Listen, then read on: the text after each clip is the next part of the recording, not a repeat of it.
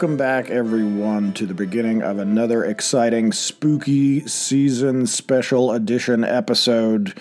I want to jump in with a not wild content warning at the beginning, that in the second half of the episode, we're going to talk about some real facts of life thing that happened to Brendan Fraser during the period when he was filming the original Mummy movies, and it includes references to real-life sexual assault and hanging by the neck that is maybe not your mood today. So I understand why you might want to have a warning about that in advance. All right, with that seriousness out of the way, let's jump into part one of Gavin's multi-part topic, mummies.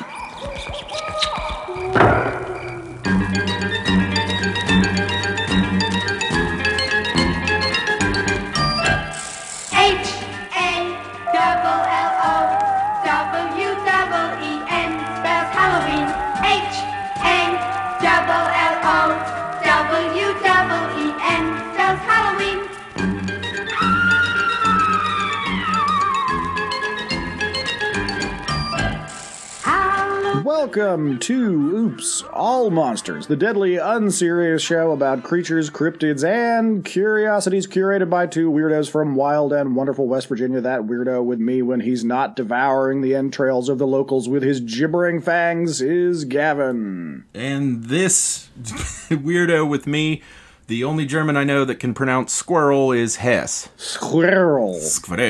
And we are here to, as we always are, delight and edify you with tales of mysterious monsters from mythology, film, literature, TV, as well as gaming from the console and the tabletop and beyond.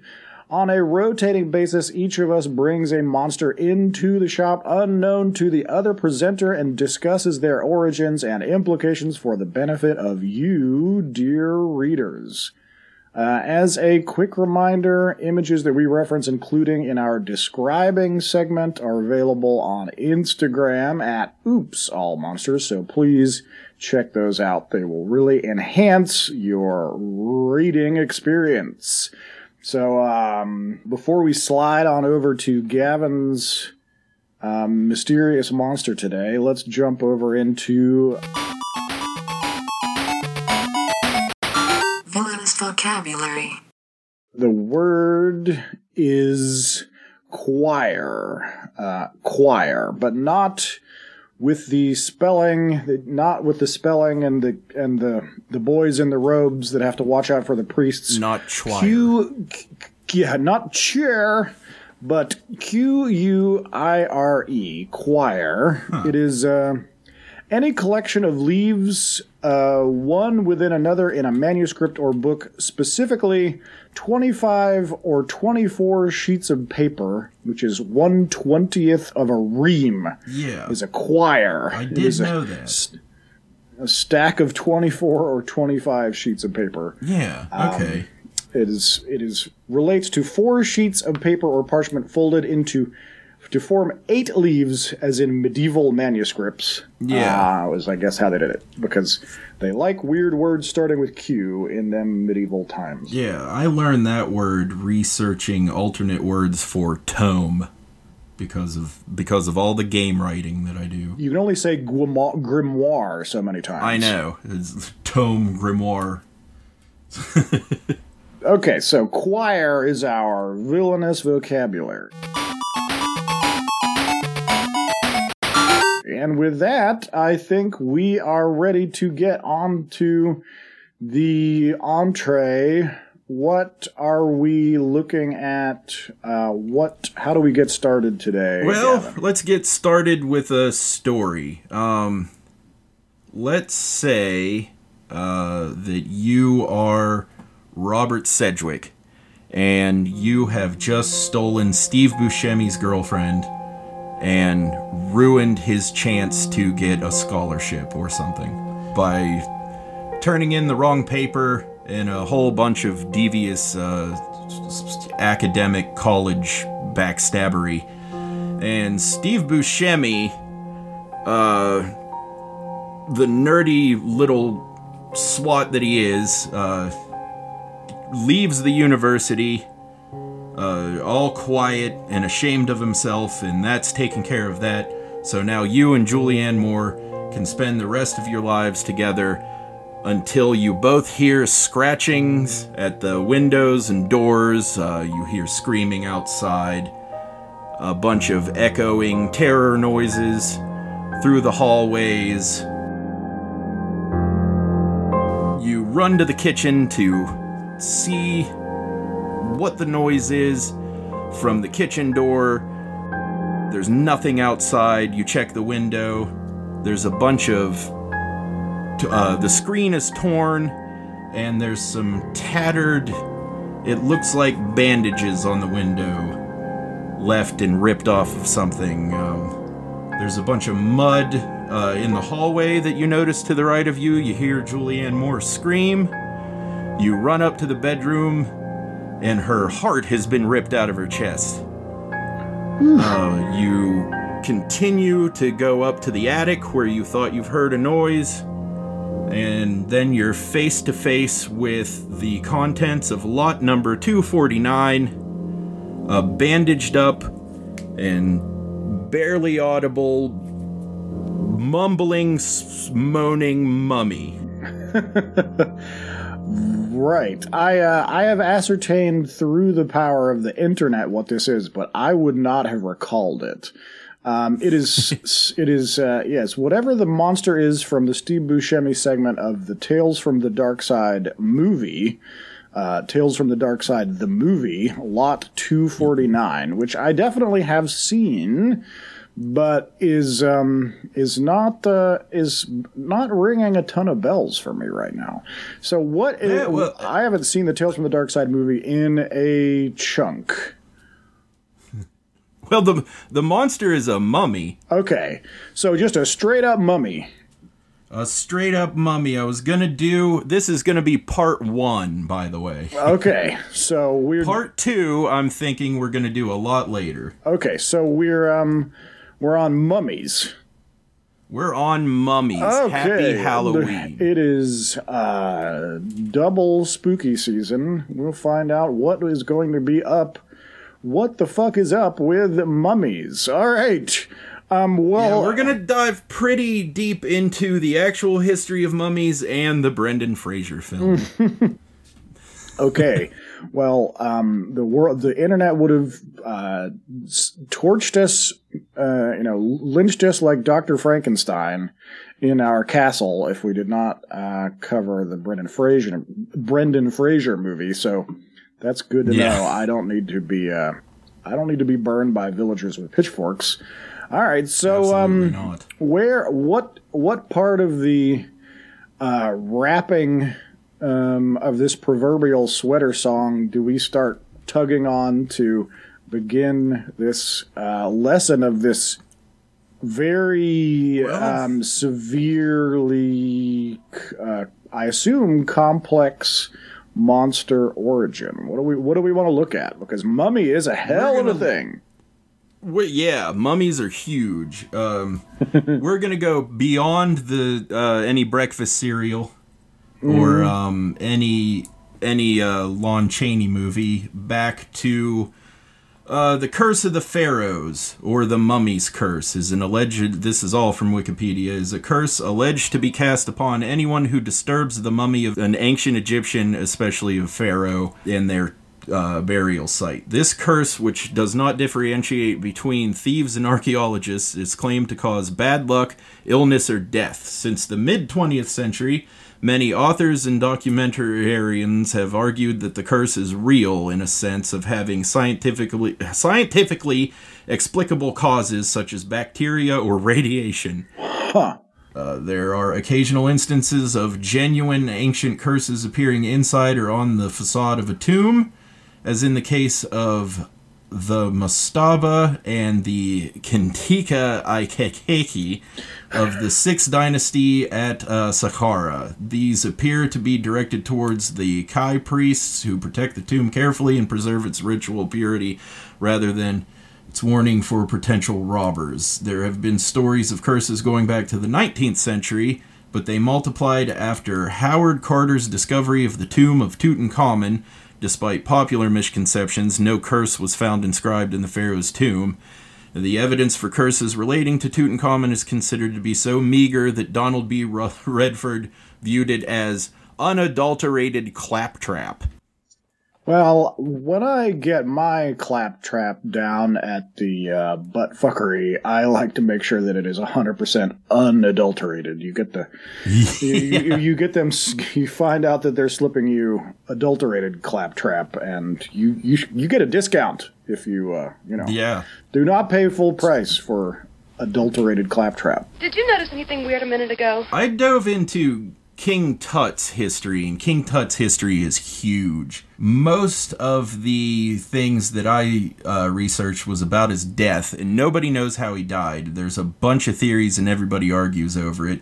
He was either murdered by Ai, or murdered by one of his own generals, or murdered in a battle with the Hittites, because King Tut's mummy is actually poorly done. Like, whenever they examined it, it's not a very good mummy, and it wasn't done correctly. Right. Huh. Why? Well, why going in a 101 class fashion? Why is King Tut's? Is it just because King Tut's was found at the time it was found, and that it was extremely full of cool stuff that it is the famous one? Yeah, King Tut's tomb had the most treasure in it, and it was found like right whenever newspapers were everywhere.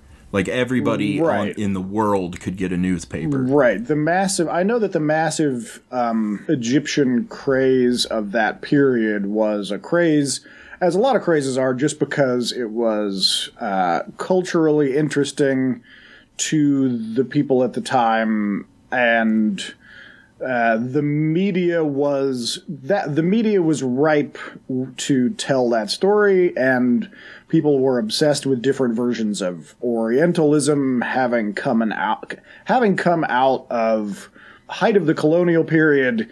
People really loved the kind of like mascara-eyed, swoony, Orientalist, reductive, kind of like sexy Middle East vibe. Sexy. Yeah, it made a good juxtaposition with pith helmets and 1911 rifles and American and English values.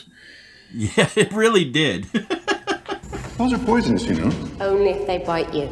The topic is so vast. I'm going to kind of need you to be the ranger in the party and tell me what way we're going in each turn.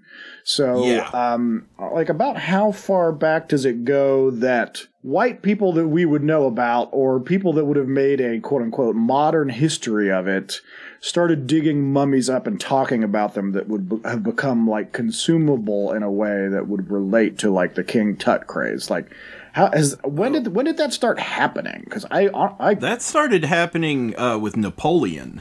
That fucker canned food and mummies. That makes sense. Yeah. So what kind of situation was created by Napoleon and or his armies that white people would have been stealing old dead royalty from Egypt? Well, Napoleon wasn't as I don't know. He was a pretty good tactician, but I guess in the sense where you're looking for antiquity, especially buried in like trapped antiquity, like Indiana Jones style. Yeah, he had no clue because most of what Napoleon found he got from like grave robbers and people who generally just disregarded the sanctity of the tombs and everything all over Cairo, and he stole from them. He didn't go into the pyramids or anything like searching for treasure. He found a bunch of stuff because they were still ruins, but he ended up just blasting them with cannons instead of like doing any investigating. Yeah. But that did leave a big breadcrumb trail for tons of Europeans to go to Egypt and look at all of this stuff. Ladies and gentlemen, boys and girls, dying times here. People needed time to finish that war first before they started worrying about King Tut. That was publicized and went everywhere, all the way even to America, and brought a bunch of kind of real Indiana Jones cowboys. I'm your huckleberry. From both America and England to come and see what all these mummies are. And like a lot of them in that situation, whenever they show up, just get lost in Cairo and realize that they don't have a damn clue what they're doing and go back home. But some of them do actually make discoveries and start making up their own stories about curses and dangers, because it is pretty dangerous to be in any ruin, especially like digging and climbing through tunnels, because a lot of times you're going to get lost or caved in or just like straight up die from malaria. Yeah. Hasta la vista, baby. And the monsters that are going to eat you. You got to factor that. And oops, mummies. You got to factor in the glowing-eyed devils that are going to haunt you for appropriating their cultural artifacts. Can't forget that one, kids. By 1932, Boris Karloff and his director decided to go ahead and make a mummy movie. He was Frankenstein too, just 1 year previous. Yeah, Boris Karloff played literally fucking everything. Yeah. If there is a version of something from the 30s through the 50s of an original old-timey monster, about 9 out of 10 times a version of it has been played by Boris Karloff, because he was just phenomenal and was like even more so than like Lon Chaney, able to play every single possible kind of thing.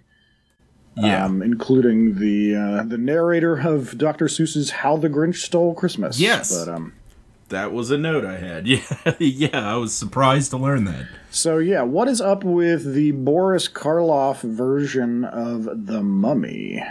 Lon Chaney's series of movies were The Mummy's Tomb in 42, The Mummy's Ghost in 44, The Mummy's Curse in 44, and all the way until Eddie Parker did Abbott and Costello Meet the Mummy in 55. It has been a moment since I've seen the 1932 Universal Studios The Mummy starring Karloff. It is quite good. Is it? Yeah, it is. It's going to come off as this is going to sound like a joke, but dry to a lot of folks. But those original early 30s Universal Studios films, Frankenstein, The Mummy, The Wolfman, Dracula, they and there's a few others, but they get their reputation for good reasons, and it is visually quite amazing.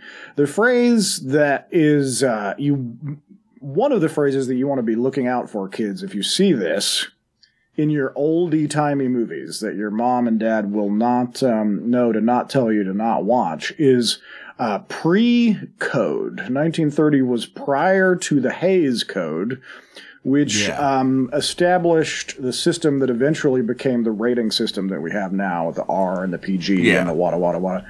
And prior to the Hays Code, there was a lot more sex and violence and anti-authoritarianism and weird, doped up, hopped up, goofball drug use and a lot more wild shit. And so although the people making them had much tighter kind of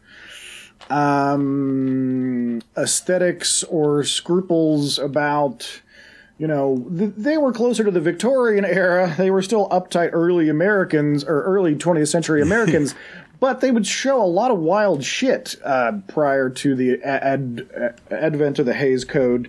So the wildest gangster movies and the wildest movies that would be about drug use.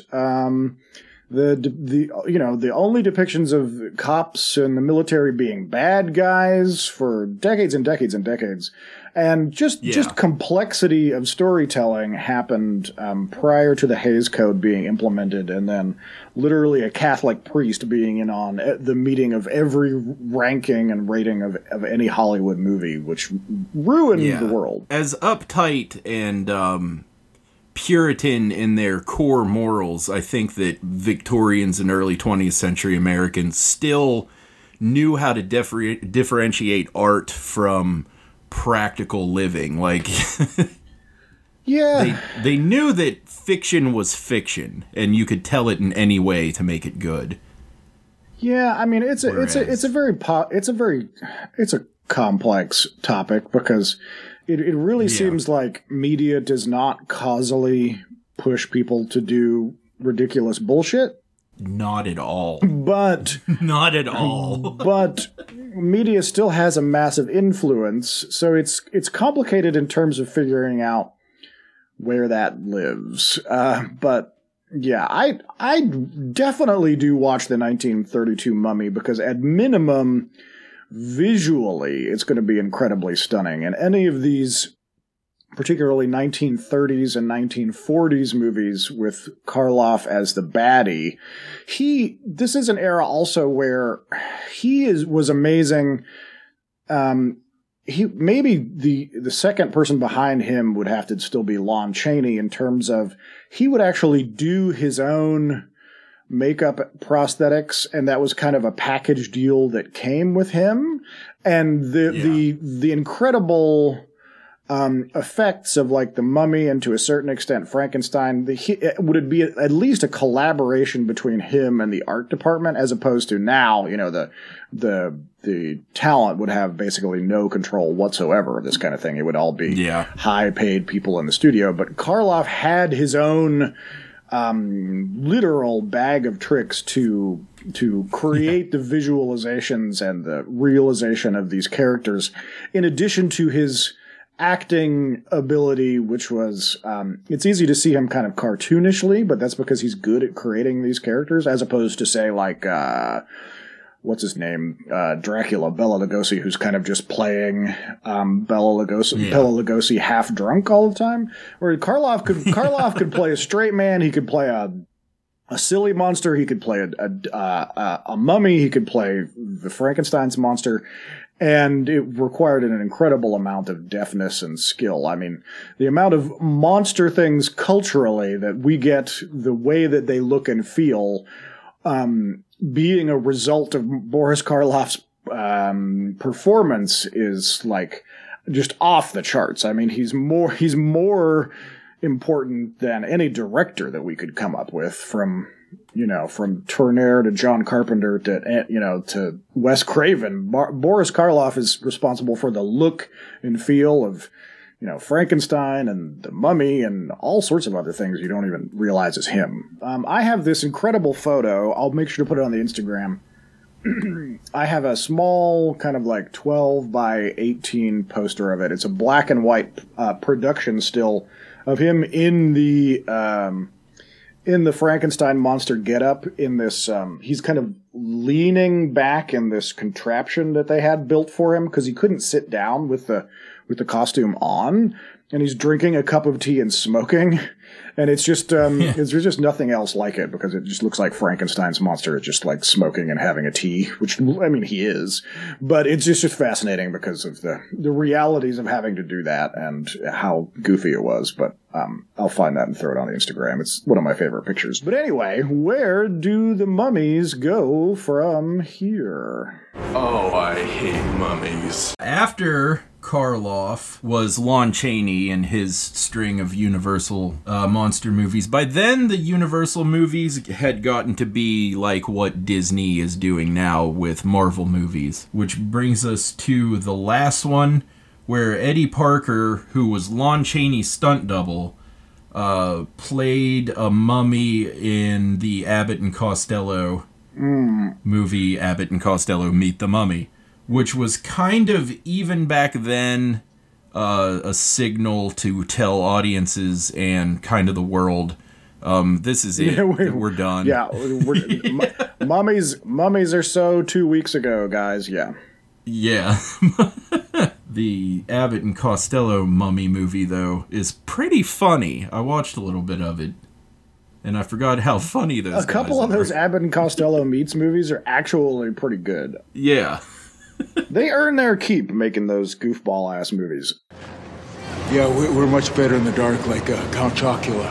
It started to staple the mummy into that Halloween icon alongside the Wolfman werewolf, the Frankenstein monster, the Dracula vampire, the creature from the Black Lagoon abomination, later the Night of the Living Dead zombies, pirates, and for some cinematic reason, the Invisible Man. But they were all iconic Halloween monsters, leading up to be a staple in the plastic pumpkin era Cold War door-to-door trick-or-treat adventure that most of us remember so fondly, eventually replaced by Beetlejuice, Terminator, Predator, and Dick Tracy. And Dick Tracy. And this is something for grown men to do. If you remember being Dick Tracy villains for Halloween. Yeah, somewhere at my family's house is a rotting flat top mask. Yeah. Which don't let your kids wear massive like $50 rubber masks for Halloween because it's very impractical. Yeah. They just don't want it. It's not good. It's too hot. It's too hot. I mean, if the kid's willing to do it, sure, but it's not. You're not going to get your money's worth out of it. One of Dick Tracy's junior detectives has witnessed the killers Itchy and Flat Top leaving the scene of a crime. Luckily, he's got on the Dick Tracy two-way wristwatch, the best way to keep in touch with headquarters. Yeah, I remember you had that mask and you looked great, and I already looked like Itchy, so I just didn't wear anything. Yeah, but it's a son of a bitch wearing one of those fucking masks. You get about 5 minutes running down the road into it, and you want to throw it into a ravine. They're William Forsythe's face, isn't it? Yeah. The actor with the great big jaw who played Flat Top. Yeah, he's one of them. Some of those Dick Tracy guys, they don't really look at all like the person underneath, but it does look a lot like him. What am I remembering Will Forsythe from? Is it the Steven Seagal movie? Raising Arizona, of course. It was Raising Arizona. Yeah. He played one of the goof-off, fucked-up friends of H.I. I'd like you to meet Gail and Abel Snopes. Fine pair as ever. Broken enter. Boys, here's my wife. Well. Yeah, but he's got a hell of a mug, as were most of the people that played the baddies in that 1988 Dick Tracy movie or whatever year it was. But yeah, they just 90. Huh. Yeah. Yeah. We saw that at the Warner. No. We saw that at the movie theater in the Old Mall. Do you remember that? I think maybe I ever saw 3 movies in that. I got sticky candy on my pants from crawling on the floor. Yeah, that's. I remember the Dick Tracy movie perfectly. The film burned at the beginning of it, and then we couldn't see the first 15 minutes because the film was ruined. Yeah, it sounds right. My old boss, Mrs. Fry, was the manager at that place, but probably wasn't her fault. Who knows? You so fired. You fired twice. It's hard to say, but yeah, I do remember that. It was it's not good for a kids movie when the film gets melted. Well, actually, Dick Tracy wasn't really that good for a kids movie. It was really brutal and adult. Yeah, it was really brutal and noirishly horny. I mean, there was a character named Breathless played by Madonna who's just literally vamping the whole time. But literally everybody else was playing like a psychotic cartoon character with a Tommy gun. So Warren Beatty was ostensibly the horniest man in all of Hollywood for like 40 years.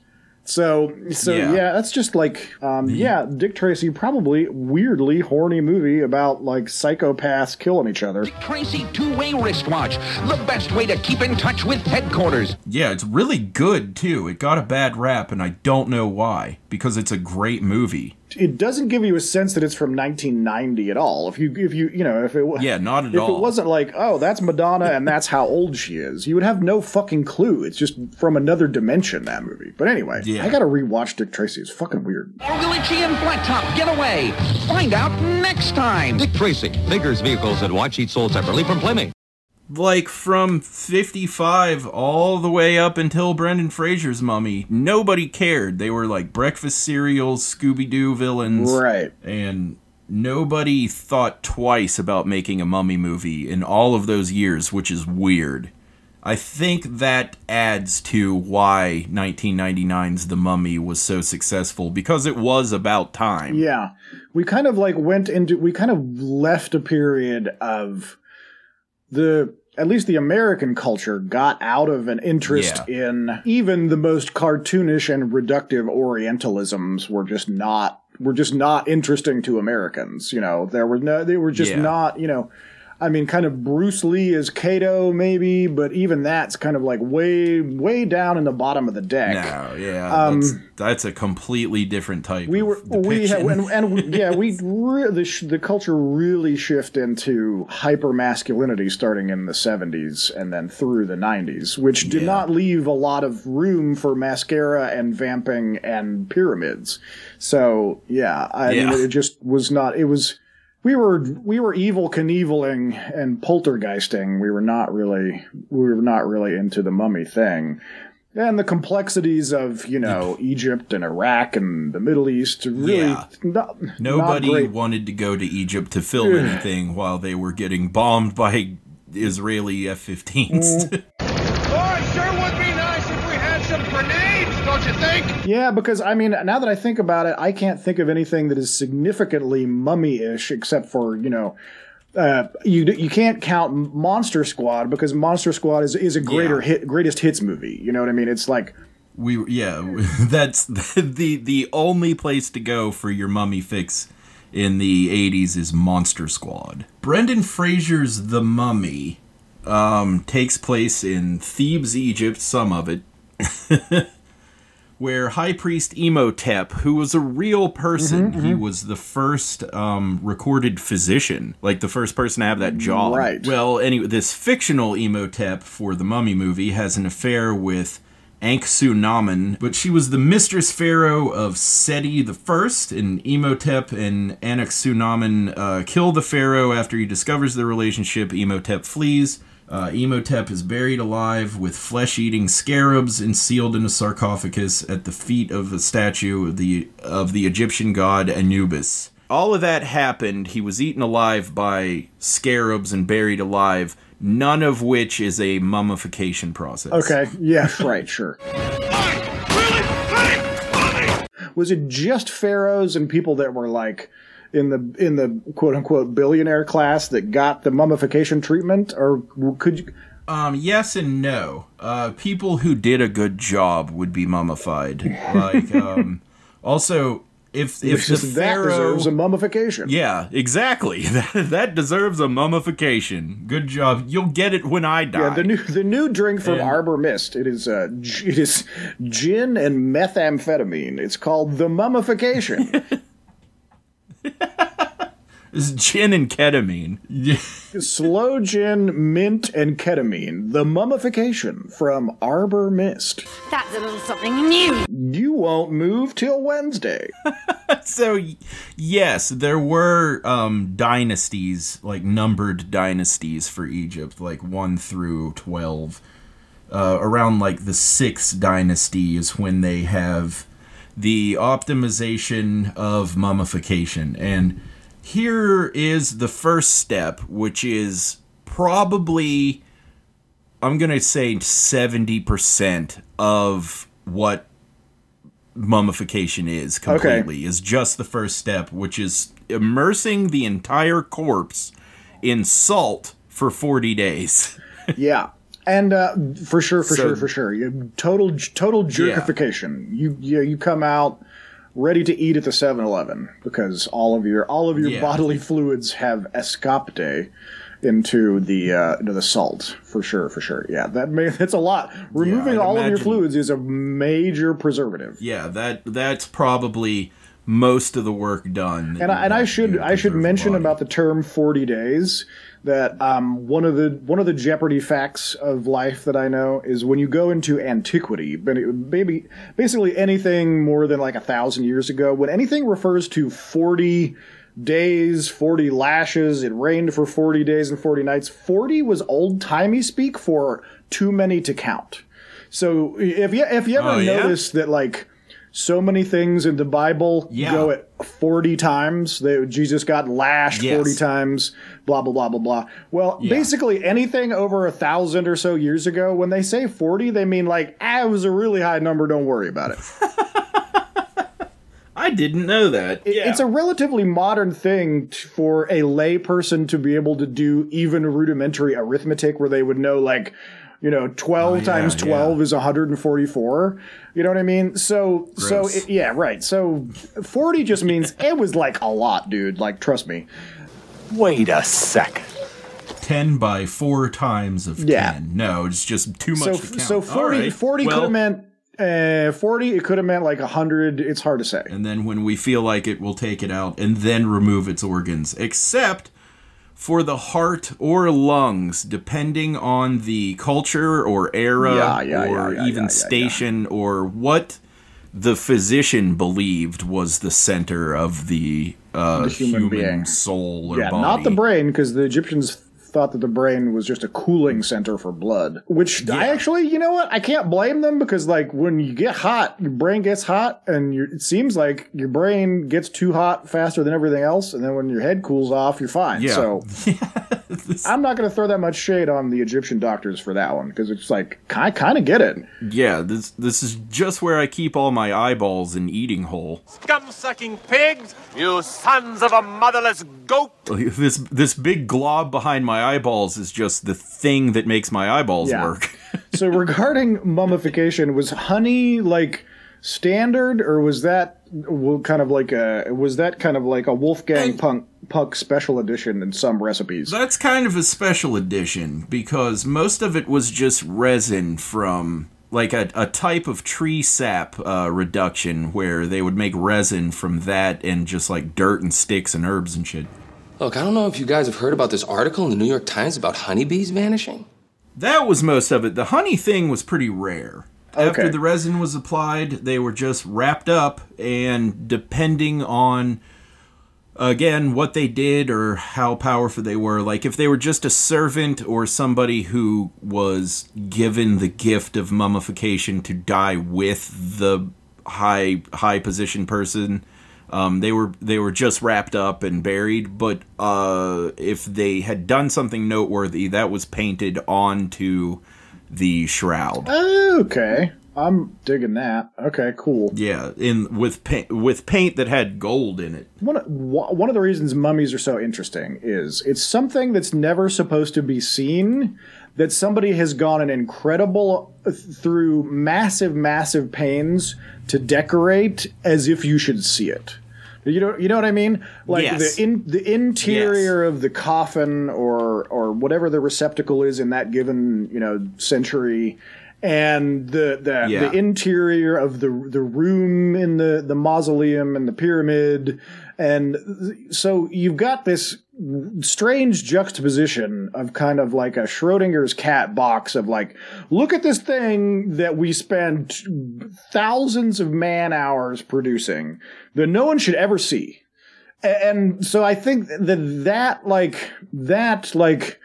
huge piece of cheese as bait plus curing into something like ancient and mysterious in a far off land is like, colonialism sucks, but I see why it's such a juicy fruit to go and collect, because you're like, it's made as if there's a secret treasure trove of like art that this person has been wrapped in, and it's also like a corpse and treasure. And you're like, well, I mean, of course, shitty white people in suspenders with Lugers are going to come and try to steal that from you. Like, I don't mean that as like an excuse for like, you know, Western Europe's colonial bullshit history, but I do mean like, it looks like they want somebody to come and get it, or else they shouldn't have made it so nice. Yeah, that is an adventure. You've got a corpse with the concept that the corpse is going to come back, right, and live its life and have all of that stuff. And whenever you go to get it, the natural thought process that fills the hole is it's going to come back as a monster and kill me because I took its shit. Yeah, and you know, now that we're in the 21st century, it's like so obvious that you're like, the monster in all of these situations was totally correct. Like, we should not have fucked with his shit. You know, even Indiana Jones, Indiana Jones were like, is such an American icon of the noir, like action boy comic adventure era. Like, even Indiana Jones, it should be in a museum. I was like, no, it should be fucking back in Egypt, goddammit. Like, it should just be exactly where it was. And, you know, if nothing else, you should be using academia to facilitate a system where the Egyptians who live in that goddamn community can turn it into a living museum that is there, that, like, you know, squares the circle between the world's greater interest and their massive, like, cultural relevance and goddamn millennia of cultural predominance, and what you're going to do, which is just like snatch and grab some shit and take it to Massachusetts or whatever the fuck. Yeah, this is why I always click on the option on Empire Earth to win by building wonders. Can you explode that a minute? Because I understand what you mean, but our audience is not going to necessarily understand that A to B. There is a real-time strategy game called Empire Earth, or Age of Empires. And alternatively, other than blowing up your enemy, you can alternatively do what you're talking about. Become a cultural mega power. The point of the game is to win militarily while you gather resources to build your army and culture and society. Resources are finite, and other people will get in the way and try to get the resources first, so that's where the conflict comes in. Right. Well, instead of building a military, you can use all the resources you get to build wonders, which is, depending on the civilization that you picked, either a giant building, or it's usually a giant building. Like, the Vikings had the Hall of the Gods, which is just a big, weird-looking IKEA store. You can see the horned helmet guy getting on the phone, looking confused about how to put the hall together, right? But ultimately, you could just be so culturally relevant that you win without a military victory, which is like It's great, you know. I mean, obviously. Yeah, that's a fun game. Yeah, the Egyptians, they did plenty because obviously they ran the world in their whole fucking zone of influence for thousands of miles for hundreds and hundreds of years. So they won on every level for a while. Even when the Romans took over, you couldn't function. Rome couldn't function because Egypt was Rome's breadbasket, meaning they had all of the grain that Rome was eating every day. If you were able to take over Egypt, that's actually where the Cleopatra drama comes in, because who is stationed in Egypt is a big fat deal, because if you cut if you cut Rome off from England, if you cut Rome off from Egypt, they will starve in a matter of months. There's a lot of pressure on Mark Antony. He's the original overwrought, like, pretty white boy who's got, like, champagne problems. It's like, oh my God, my partner is so beautiful and successful, and I'm in charge of so much of the world. All of these politicians. Yeah, mo money, mo Mark Antony is what I always say. Why can't I just use my army to solve problems, Cleo? And then she says, oh, I'm Elizabeth Taylor. Oh, I'm Elizabeth Taylor. Oh, I'm Elizabeth Taylor for some reason. I'm Mary Poppins, y'all.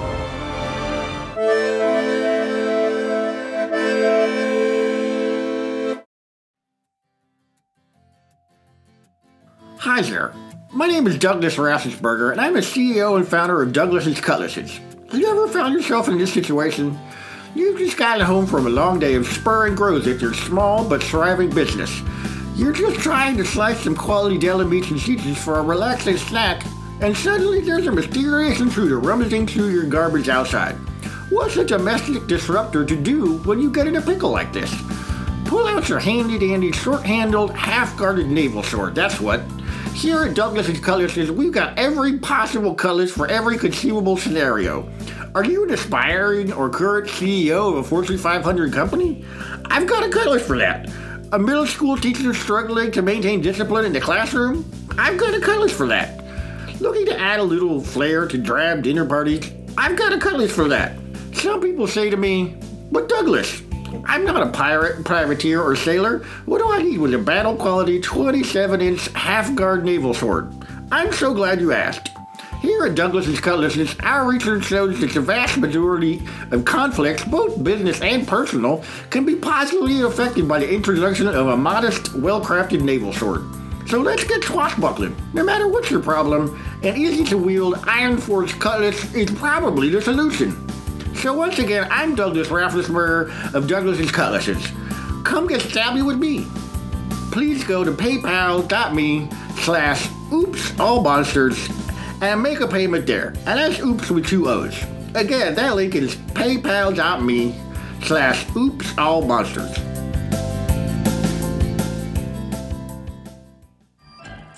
Halloween, ghosts and goblins, skeletons, monsters, and howling cats, spooky masks and jack-o'-lanterns, witches and devils and big black bats.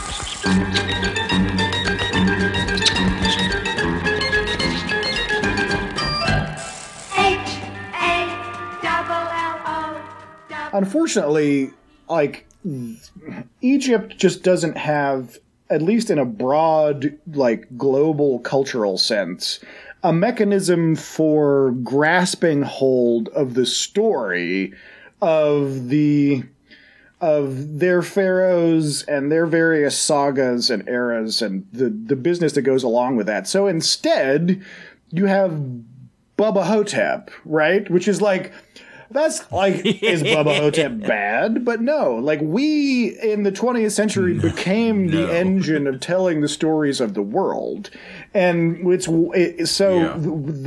grist for the mill of telling those stories, like, Hollywood was just, you know, this machine that was cranking along, and somebody found this, like, wispy end of a mummy's fabric just, like, flapping, you know, in some old dusty hallway, and said, like, shove that into the machine. And then that mummy has been spinning ever since, because it just is such good visual and historical and conceptual meat that, like, how could you not use it? It's like, it's thousands of years old, and it implies all of these ancient, it's like there's like magic and curses and an ancient soap opera and people not wearing pants. And you're like, done, sold in the room. Yeah, it's got a double, another layer onto it now,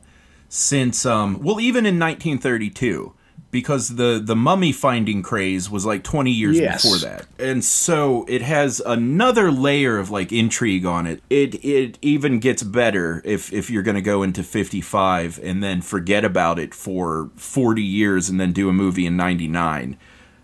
And then say, here's Brendan Fraser in 1920. Holy crap, that's great.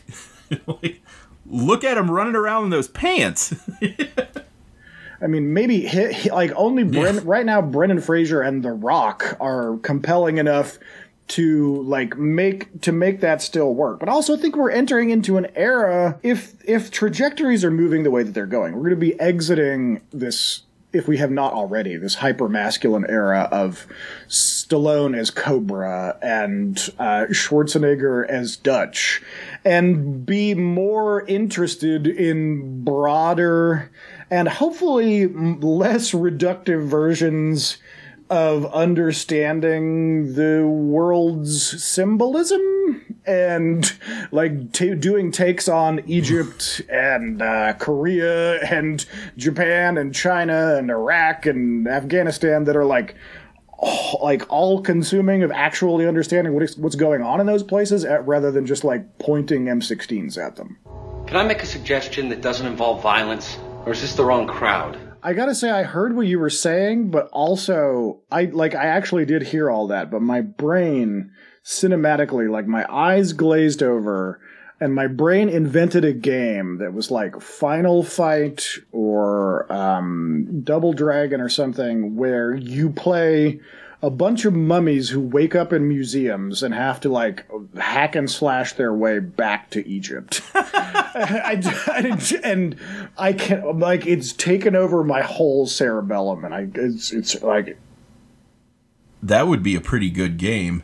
I really want to make that game right now. Yeah. Where you start in like Massachusetts or London or California and you're something, and you just fucking like zap and like plague and punch your way back to Egypt. It sounds really fucking satisfying to me. Yeah, it does.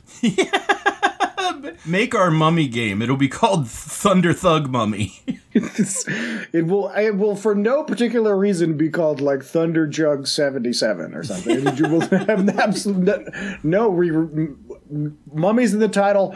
Fuck no. It's going to be called Cannonball Run 3. Thug Thunder. Parappa the Tomb Blaster. That's a rap. Skeletor's Revenge. Big Bad Mummy Uncle. It's Uncle Mummy Fucker. Hashtag blame Canada. Uncle Mummy and the Thunder Thugs.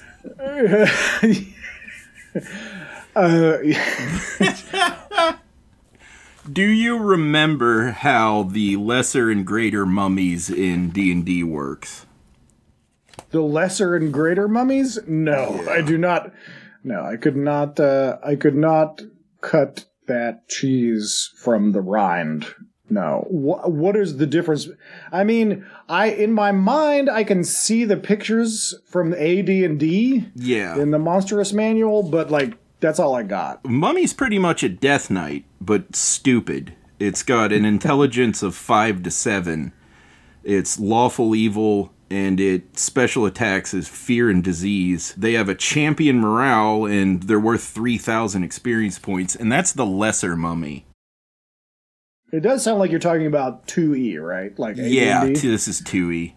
Yeah, the greater mummy casts spells as like a 20th level priest. That's fucking with ass. That's That's, well, it's given your DM a lot of fucking homework that back in, 1989, that DM was signing up for. So, yeah. Back then, that was a feature rather than a flaw, as opposed to, nowadays in 5e, they would say, legendary action can cast X, Y, and Z at will. Yeah. Instead, you got to sit there and come out with, like, fucking a list of 6 priest spells. Yeah. It's like, okay, it's great when you're 14, but when you're like 45, you're like, Jesus Christ, just write it out, you fucking Keith. I get why they don't do it that way anymore. People are tired. People are mummies. I want to hashtag cancel the Lich and bring back the mummy. Like Yeah. I feel like the mummy should be the new Lich. I would say that honestly, if you're gonna take a monster and like say, okay, we as Wizards of the Coast want to rethink whatever these 10 or 50 monsters in 6th edition or whatever the hell. Be like, all right, well, everybody, like, we've got the Lich as kind of this placeholder, like, secret, undead, like, wizard dude who can live forever. All right, kick that mummy up a few levels and make it more like a kind of a super undead druid from an unknowable culture who can transform, who can do, like, moon druid transformations and legendary actions a la other kinds of druids, and can summon beings in a really kind of like over the top way that is like a plague, and really turn like, D&D could really up its end boss game because I think the bell curve of like down with the goblins and the kobolds and the orcs, and then way over on the other end with the liches and the dragons and the aboleths or whatever. Like you gotta put some more surprises in there, at least for your DMs that are on YouTube talking about it for the last 20 years. Like let's revamp some of these guys. Let's not just do the same guys. Let's make some intelligent beholders and some. I'm picturing a mummy that can like shoot its bandages into the ground, and then the bandages come up at the player on whatever space they're at. Very what was that? Darkstalkers? What was that video game with Morrigan? Darkstalkers. And very Capcom, like Venom, right? Where he's like, where like it shoots in and then comes out of the ground. Shoots in and comes out somewhere else. Yeah. What the hell's going on?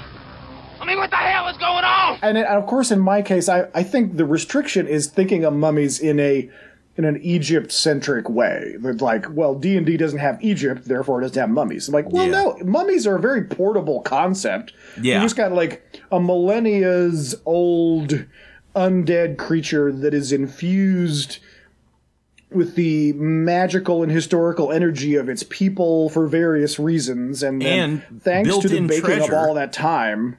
Yeah, you got a built-in reward, you got a built-in location if you want. Like, mummies have a lot more going on than liches or vampires. Yeah. I think an entire pyramid we're doing Wizards of the Coast work for them. We should delete this episode and create all of this content ourselves and hashtag win like Charlie Sheen. That's kind of what I'm going for, yeah. So everybody stay tuned for our next Apothecary. You're going to be able to play the hit RPG Oops, All Mummies. Yeah. There's an accompanying side-scrolling beat-em-up video game and D&D world expansion. So become Oops, All Game Designers. This is a stick-up! Anybody moves, and the dead mate! Okay, well, what else? I don't know. I have no idea how much you have left on this topic. So, the terrible things that happened to Brendan Fraser filming The Mummy. Oh God, yeah. Please start, because I know more than nothing about this, and it's very interesting. Well, Brendan Fraser, first off, was hanged for real during that scene where he gets hung. Yeah, all the safety measures and everything were like adjusted to the point where they didn't work anymore, and then they dropped the thing out from under his feet, and he didn't want to go, so he's like, he kind of knew that wouldn't work, and the rope was too tight and everything was wrong. He couldn't say anything either because he was being strangled. So he was like holding on by the balls of his feet. Yeah, and if you're doing a good job acting, it looks like you're being hung. Yes. So, like, where's your, how do you tap out? Yeah. Right? Like, his hands were tied up too. Yeah, have you seen Monkey Bone? This guy's great. Yeah.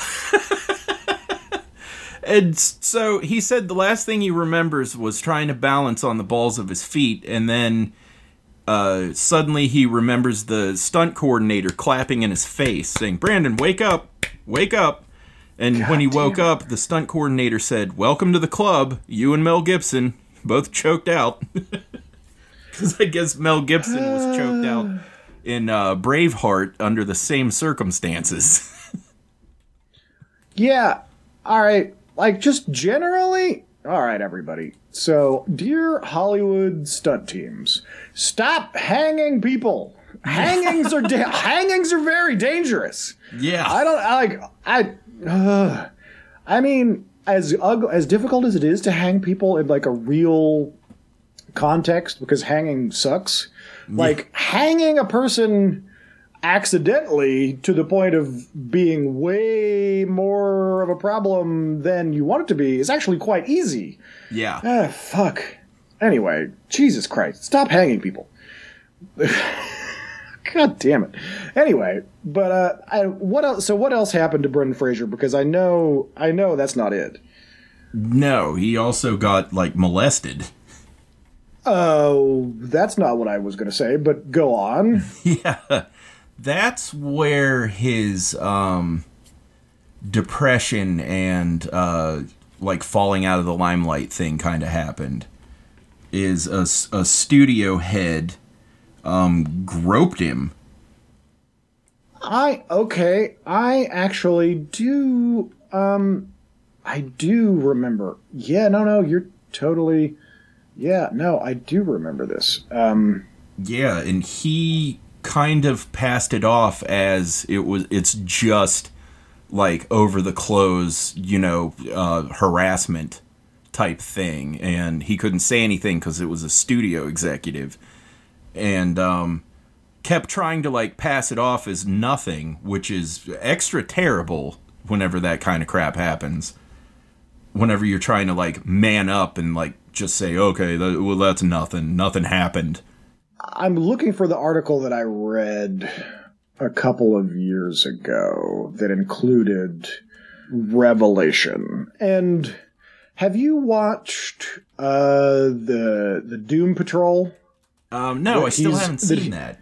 That he's in currently. Well, if you don't get access to it, you should come over to my place and watch it because we're big fans of it.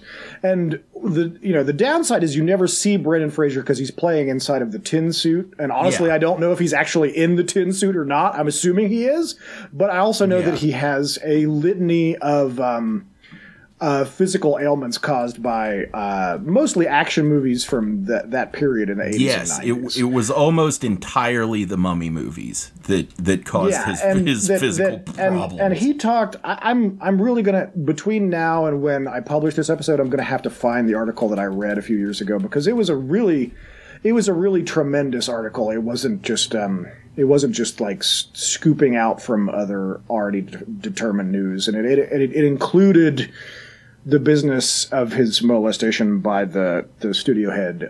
Burke is the guy's name. Yeah. I don't read a lot of Page 7 stuff about Hollywood stars. It's not, I've said it before on the show, it's not really my thing. I am more aesthetically and culturally into Hollywood in a way that just like the individual characters in it mostly don't grab me in terms of what their life is like. I want to leave them alone. I feel like they should be left alone. They would like it. I would like it, except for the ones that are really craving it. But in terms of like Brendan Fraser being someone who had a big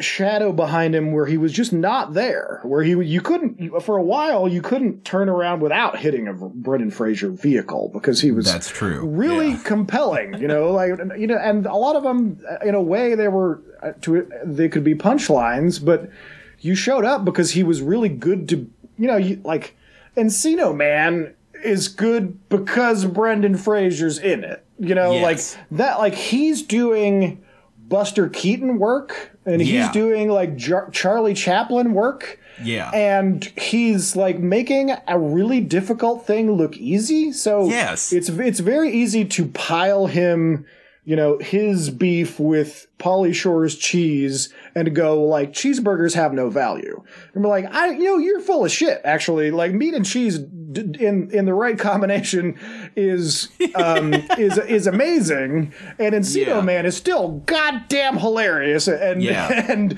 I dare you to come at it. And so, like, it's really easy to say,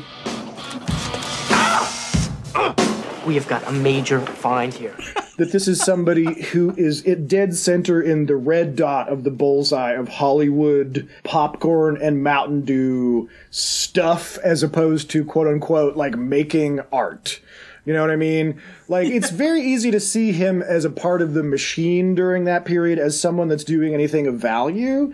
And I think that's total crap, because he's working so hard to add spirit and to use like a word with maybe kind of an odd context, like verve and liveliness to anything that he's in. He has genuine star power, and that involves the fact that he becomes extremely genuine in real time on screen. I don't care what level of acting it is.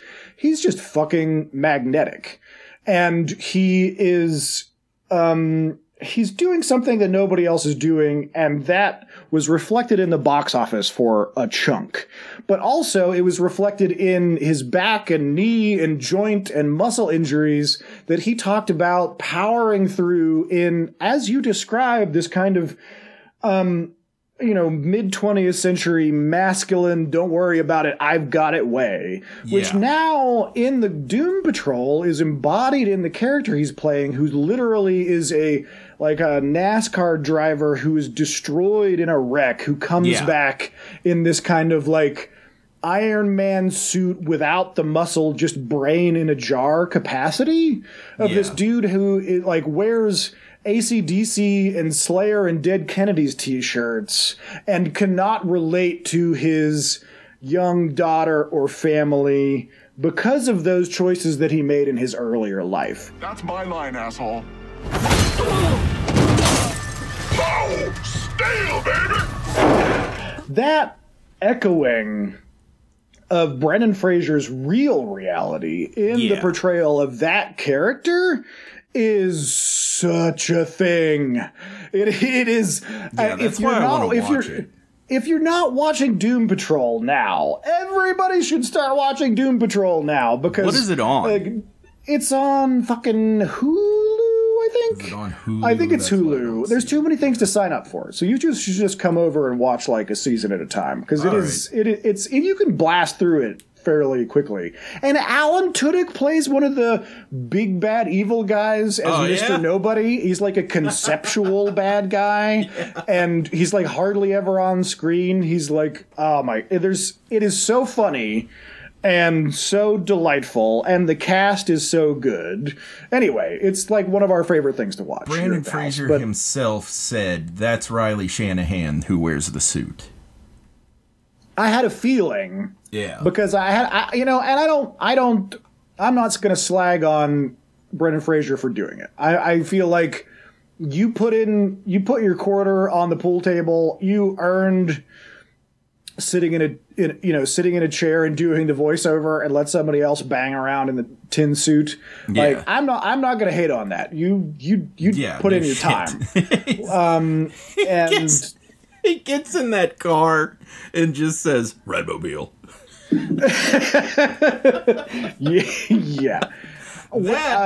That alone is worth watching Encino Man, to see Brendan Fraser be enthralled by the Radmobile video game and then later get into a car with the driver's ed teacher and just go, Radmobile. Yeah, it is.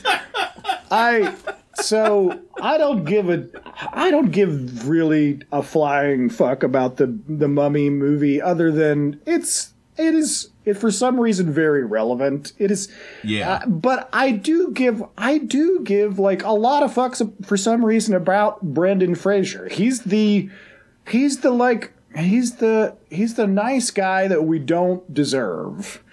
And and I'm so happy he's still somebody that is performing in a way that we're able to consume it, because his skill is not in breaking his back and jumping off of special effects shots.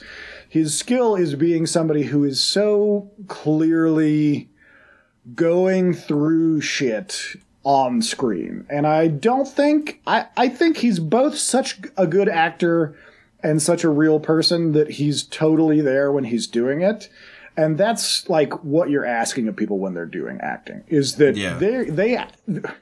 people will, there are perspectives on the elephant of acting where it's just a job. You know what I mean? When what's his butt from Terminator 4 is screaming at the DP, about fucking with the light and ruining his take. He's not wrong, but also he's somebody that will say, well, Heath Ledger was not taking home the Joker. It's an insult to say that Heath Ledger died because he was taking too much of the character home, because we're professionals with a fucking job, mate, right? I'm like, you know what? I don't know necessarily if that's what it is. Like, people in other jobs are fucked up by it. It's not just a thing that actors suffer from. Like, lots of people are fucked up by their job. It's not just necessarily like Heath Ledger. So I think that you can do it right and still be fucked up by it. I don't think doing your job right means that it's kept in a little tidy box that is unrelated from the rest of your life, and that your children never experience an emotional drop out of you because your job was hard, whether you're a fucking coal miner or a Hollywood actor. So we've really gone down an avenue, but the point is, Brendan Fraser, we love you. You rule. You're great. You're a superior human being, and thank you for being a radmobile. Yes. Yeah. Thank you for being such a radmobile and kicking ass in so many movies, and also being like a badass enough human being to be real about the various traumas, both physical and emotional, that you suffered in some really shitty situations that, like, even if you're at that level of success, other people, like, nobody should have to put up with. That's just not how human beings should be. If I were to compare like a runner-up to Indiana Jones for what Indiana Jones is, I would put Brendan Fraser's Mummy Guy right at number 2. Okay. Because Indiana Jones acting, where he goes through all of the physicality, gets his ass kicked, and then has like a, oh, really? reaction. Brendan Fraser did that just as well as Harrison Ford. It was just kind of modeled after him, so it has to be a number 2 for that reason. Yeah. But it's still the second best archaeologist, mercenary, whatever. Yeah. And I couldn't have told you, but that character is named Rick O'Connell. Yes, so, Rick O'Connell. Canonically, he's a Mick, so he's on our team. Yeah. If I risk my neck for you, will I get a chance to kill Englishmen? Is your father a ghost? I keep wanting to think that Arnold Vosloo is not Dean Cain. That motherfucker from God damn it.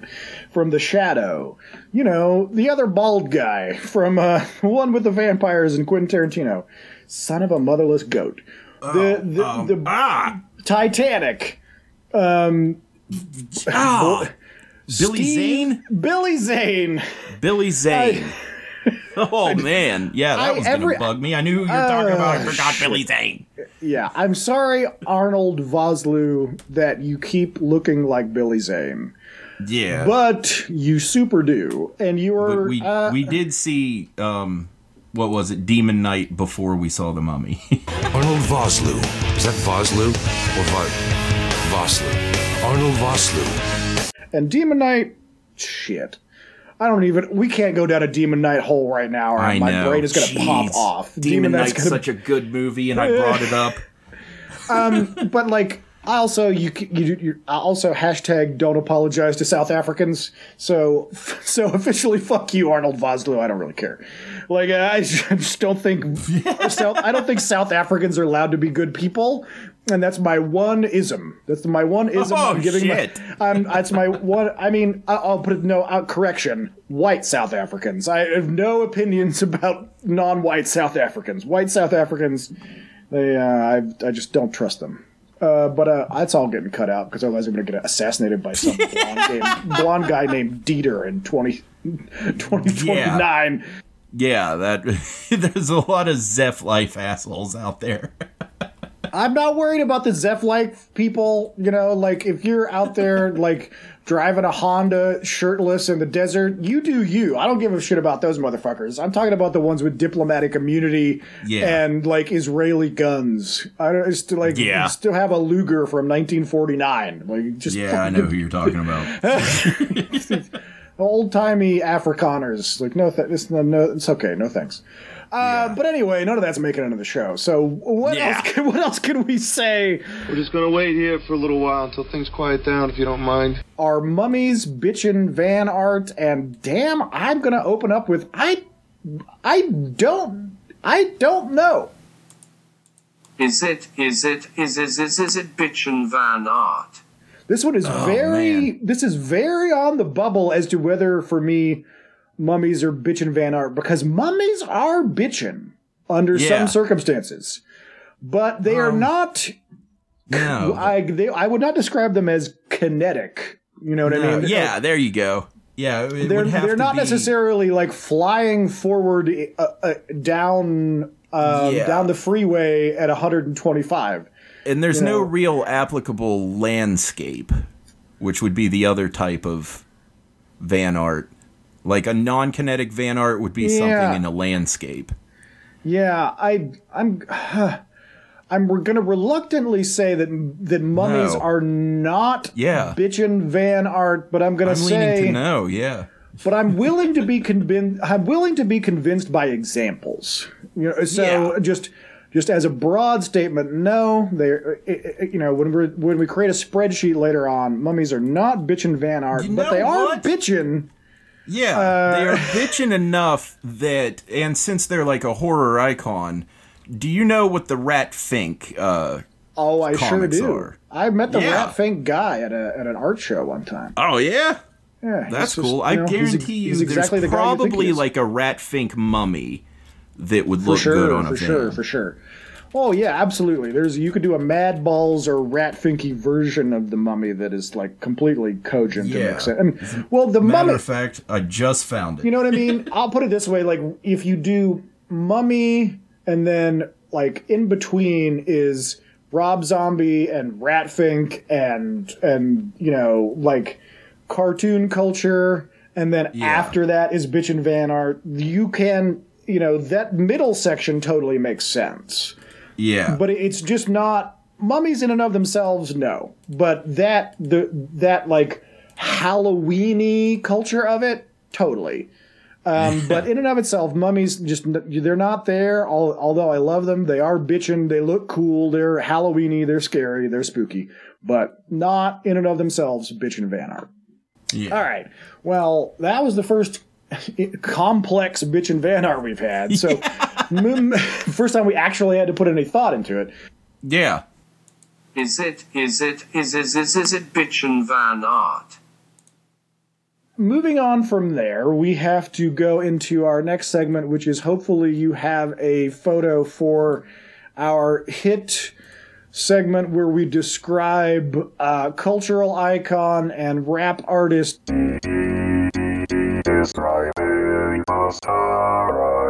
Oh, he's wow. Okay. Yeah. Don't tell me anything about this photo because this is a lot. Holy shit. Okay.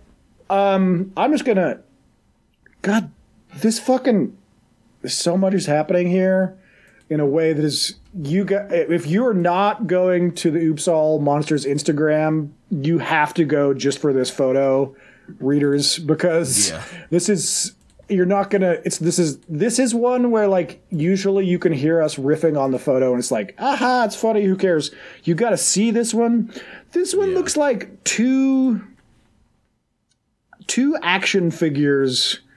Like prepping to be like they're just about to be boxed. It's two guys. Busta is on the right. They're obviously in a gym. There's a guy that's about like 7 to 8 inches shorter that is, I'm going to say, looks a lot like Busta Rhymes. And that's not me being like culturally ignorant. That guy looks a lot like Busta Rhymes, right? Yeah. Like they both have a very similar like the Grinch, like deep dimple grin that they're both doing. They're like clasping hands in lifter solidarity, and Busta is like fucking jacked. Like he's not showing off right now, but dude's like shoulder and trap and bicep region is like Masters of the Universe level ridicky donkey. And this is like an Instagram like sup guy photo, like give me some hashtags, boost me up. And I will say literally no clue who this other individual is, but it's kind of like old-timey Skeletor meets new age Skeletor vibes. I don't know. Tell me something, because I am lost in the personal trainer Kai Green. Okay, that makes layers of sense to me. Because that dude has no body fat. That dude is ripped. Yeah, that dude's dude all muscle.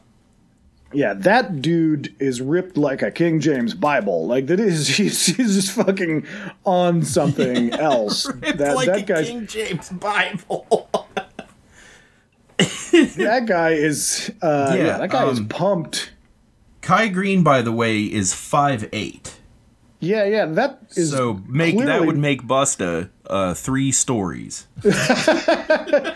Busta's not a little dude, even before he's this level of jacked. Like, I kind of want to get the Target action pack of Masters of the Universe figures. That's like Busta, Carrot Top, and mystery figure. And by the way, I am not equating Busta Rhymes and Carrot Top, because I at best have a vaguely negative view of Carrot Top. I don't know. I mean, it seems like a volatile individual, so I'm not equating them as like quality human beings. But they're both like somebody who famous has from the 80s and 90s and got way jacked and like action figured out. And that's a fairly small like list of humans. Yeah, it's hard to do. Yeah, these two dudes look very happy in their relationship, and I'm all for I'm also all for muscle development. You know, it's particularly in women and femmes. Like when you get older, like muscle failure, it's like your legs stop working, and then the human being stops working. So. All of us, particularly who are lucky to be in America and countries where we have all the calories that we want and more, and some free time and the ability to not work 19 hours a day, get your fucking muscle development up, because it will make you a healthier, happier geriatric and adult person. So like, it's not just about vanity and looking like Schwarzenegger, which that you can rock that vibe, but also it's good for the human being. Muscles are useful. So I mean, overall, other than how like difficult to like, other than how complex this is in trying to figure out what the story is here, and his trainer being that guy makes sense. This is just like a very charming photo of two guys that are like they're just like into being gym bros. Yeah, it's like sweaty boys together, but in like a a good way. It's like good. It's good vibes. I like it. Check this photo out. I cannot imagine the amount of water that Busta Rhymes must drink. Yeah, I mean, like, I mean, in my experience of being at the gym, unless you're doing cardio, actually the water is not necessarily that intense until you leave. It's like, unless you're there for like 3+ hours, it's like the water at the time is not that bad. It's like after you go, it's the hydration is just like, whew, you need to hit up those calories and the protein and the hydration. But yeah, I'm totally pro Busta's. As even if I crack jokes about the size of his neck, like I'm pro his Mad Jim skills.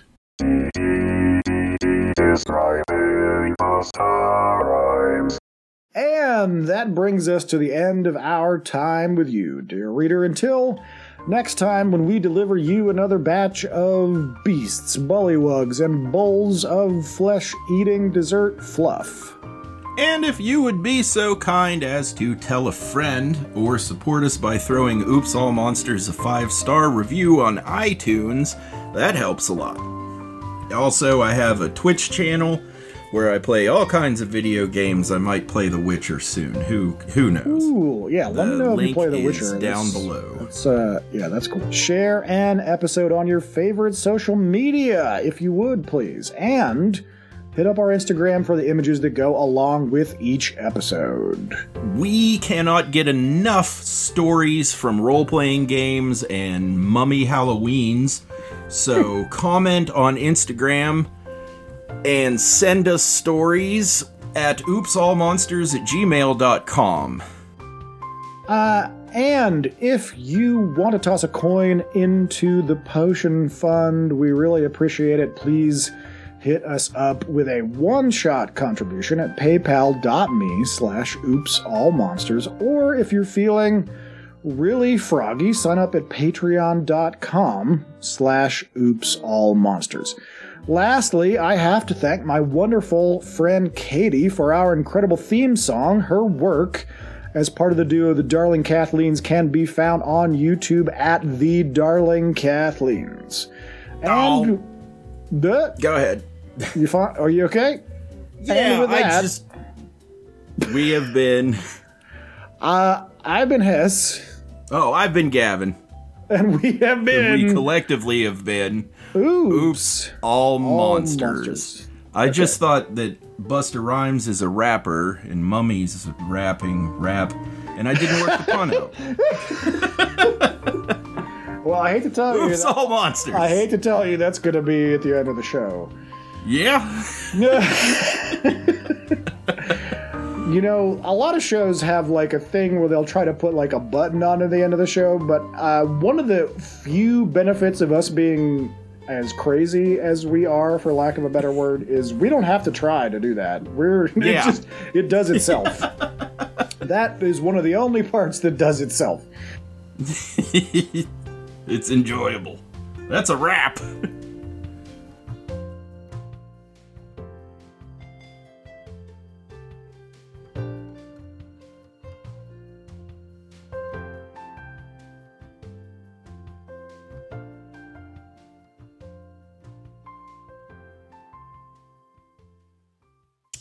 Scary skeletons speak with such a screech. You'll shake and shudder in surprise when you hear these zombies shriek. We're so sorry, skeletons, you're so misunderstood. You only want to socialize, but I don't think we should.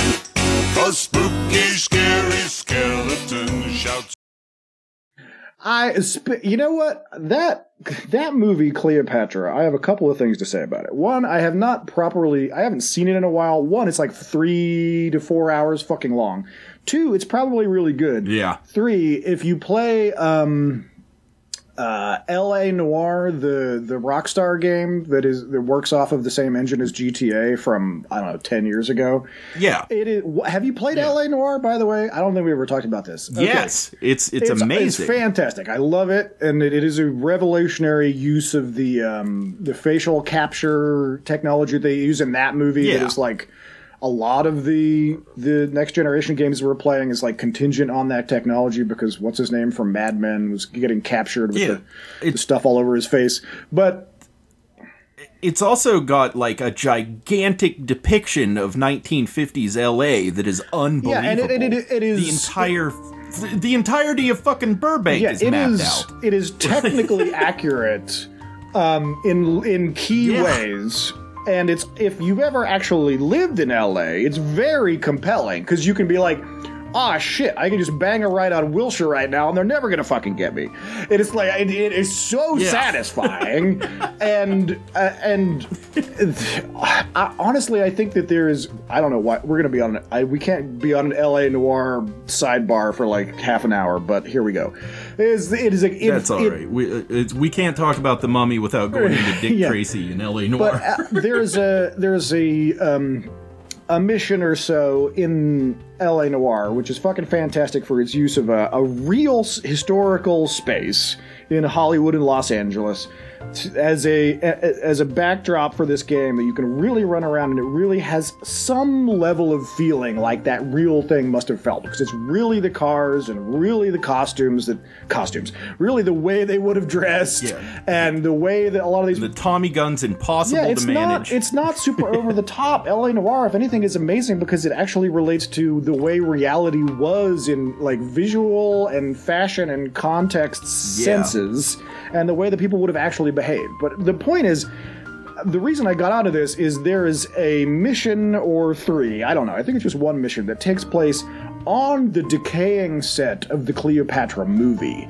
If you Google the Cleopatra movie with Elizabeth Taylor, the big set is like when she's sitting on the throne and everybody's standing around being all royal and shit.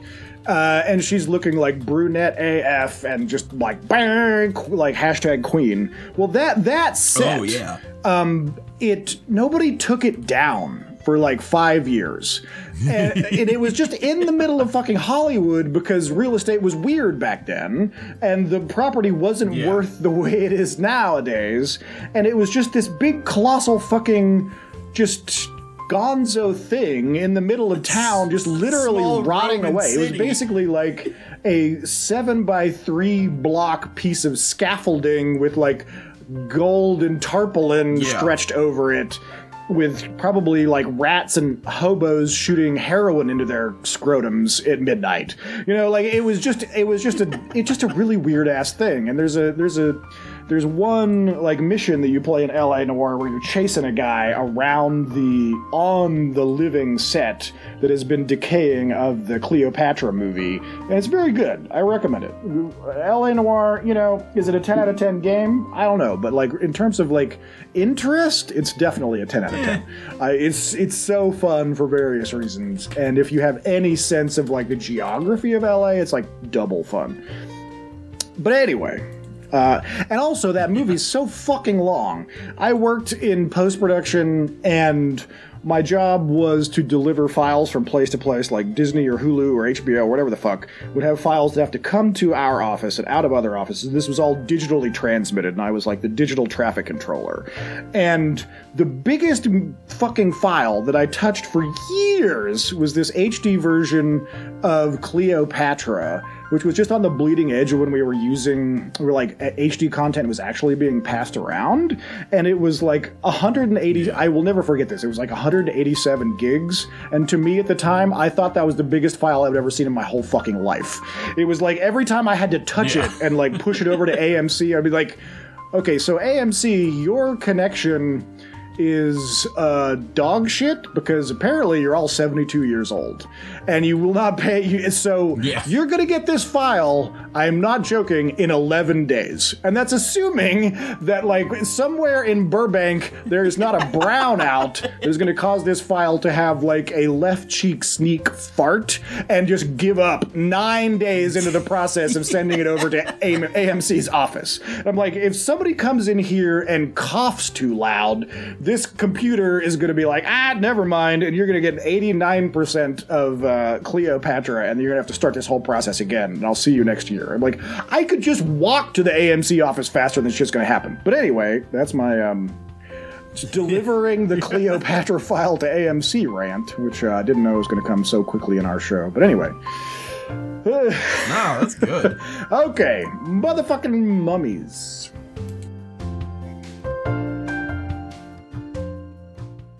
Anyway, what's your thought? Hopefully. Well, hopefully. I don't know. I think that modern audiences smelled what was cooking for Tom Cruise's thing. This new Mummy. I don't know. I don't know a shit to, or a fuck about Tom Cruise's Mummy. Yeah, they were going to make something called like the Dark Universe or something, where they have all of the old movie monsters come back, and the Mummy was going to be the first one for it. But what they did was package it to sell to absolutely everybody, including like massive Chinese audiences. So they left everything kind of friendly and vague, so that they could translate anything, and just big action shots, and that's about it. And the plot was barely comprehensible. There was nothing really to it. And it was just Tom Cruise hanging out of an airplane. Big fucking deal. And people smelled that and threw it away immediately. And I'm kind of glad for that. As much as I seem to have, how do I say, like, intimate relationships with some, like, Hollywood junk, it is very, like, I actually don't follow anything. I hate following things. I don't watch previews. I don't know what games are coming out. I don't know when things are going to be available. I don't know what movie is going to be hot. Yeah. So that kind of like Tom Cruise's movie didn't fly Goss is actually like above my radar. It just doesn't. It's not how my brain works. So that's interesting to me. I'm curious when that kind of cinematic globalism fails, because also I feel neither good or bad about the larger problem of that. Like I feel like as long as we both have movies that are made in the intense spirit of the author of that movie, that have nothing to do with placating the global audience, and we have like Tom Cruise falling out of a plane and lying about doing his own stunts and like fucking fish in the bathroom off screen, fine. As long as both of them exist, I don't give a shit. Like, you know, like people that want to be demigods instead of human beings as Hollywood stars, they're gonna do that whether you want them to or not. So getting canceled by China is just not my department. The